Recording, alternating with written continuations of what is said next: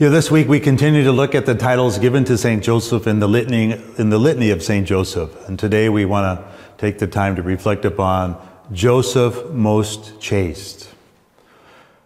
Here in the Gospels we find that Joseph never speaks a word. There are no recorded words.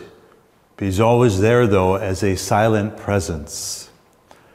We read about him that he was a righteous man, unwilling to expose Mary to shame, and that he was going to divorce her quietly. He was righteous precisely because he was docile and obedient to God. He was faithful because of his trust in what the Lord asked of him.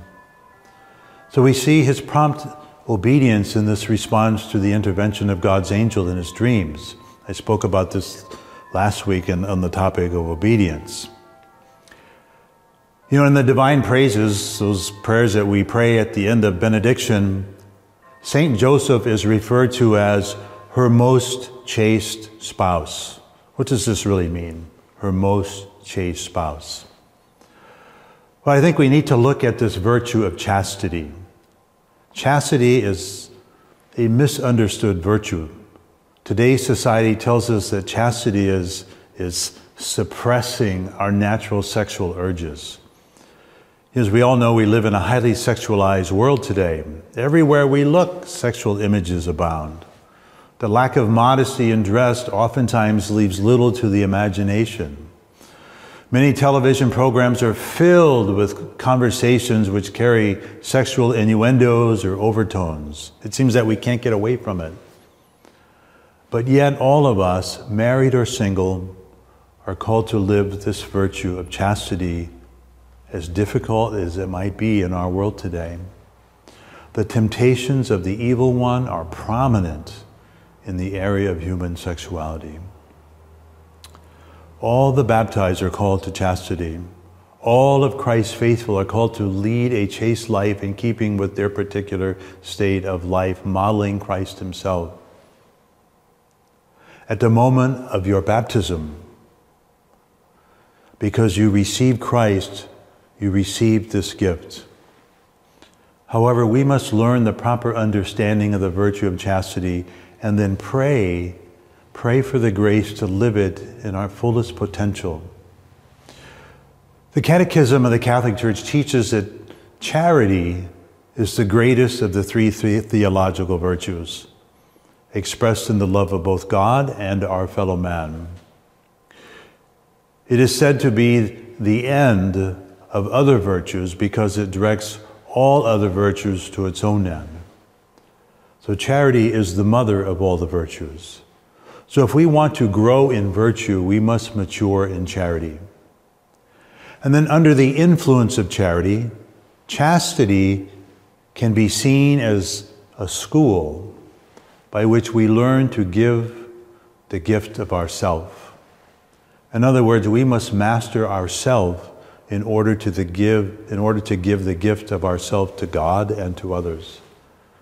So chastity leads a person who practices it to become a witness to the fidelity and loving kindness of God. Let me put it in another way. Chaste love requires that a person wills the good of another without possessing the other as one's own. Saint Joseph was entrusted with the child Jesus and his Blessed Mother. He was chaste in body, but also in his heart. Joseph loved freely, and in doing so, this created the interior peaceful order in the Holy Family. And by the grace of God, Joseph had what we might call a united heart. By that I mean that he was deeply devoted to Mary in fidelity and love, just as he was to God.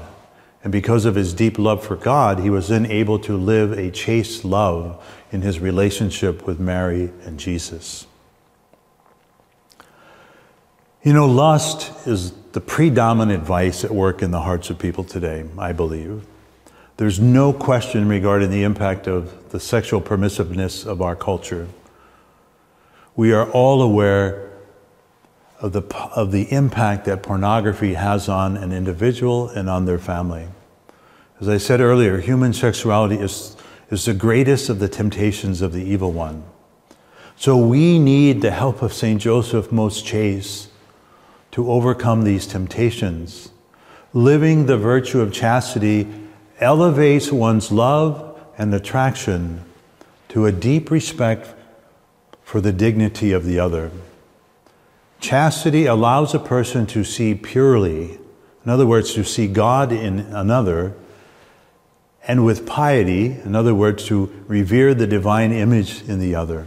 This is what Joseph was able to do, and this is what parents must teach their children. But in order to do so, parents must live a chaste life themselves. The virtue of chastity is reflected in the other virtues of honesty and faith and trustfulness and charity and peace and worshiping and seeking God. It is reflected in the way we dress. It's reflected in the conversations we have and the television shows and movies we watch.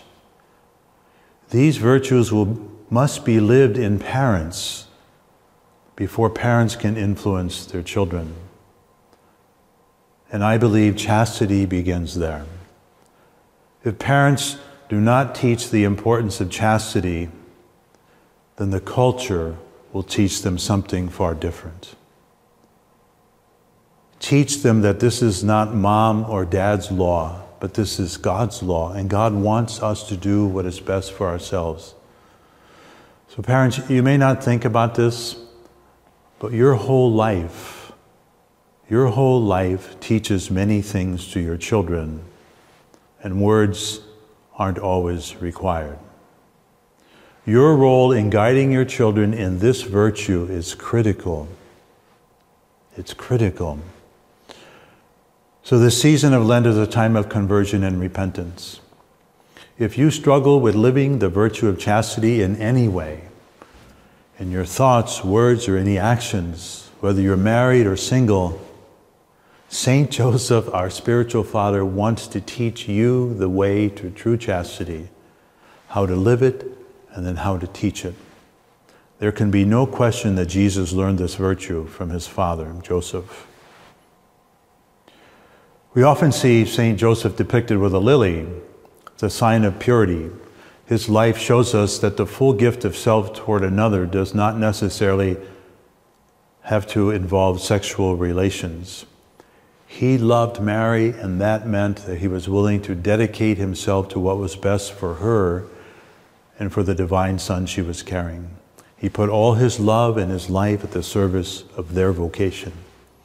And in doing so, he fulfilled his own vocation. Saint Joseph teaches us that it is possible to love without possessing another person. And men, this is for you. Men in particular need to imitate the chaste heart of Joseph.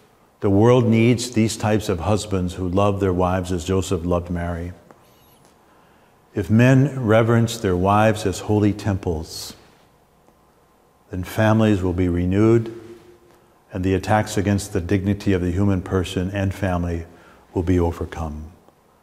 Saint Joseph will fight for us if only we call upon him for assistance. So Saint Joseph, most chaste, pray for us.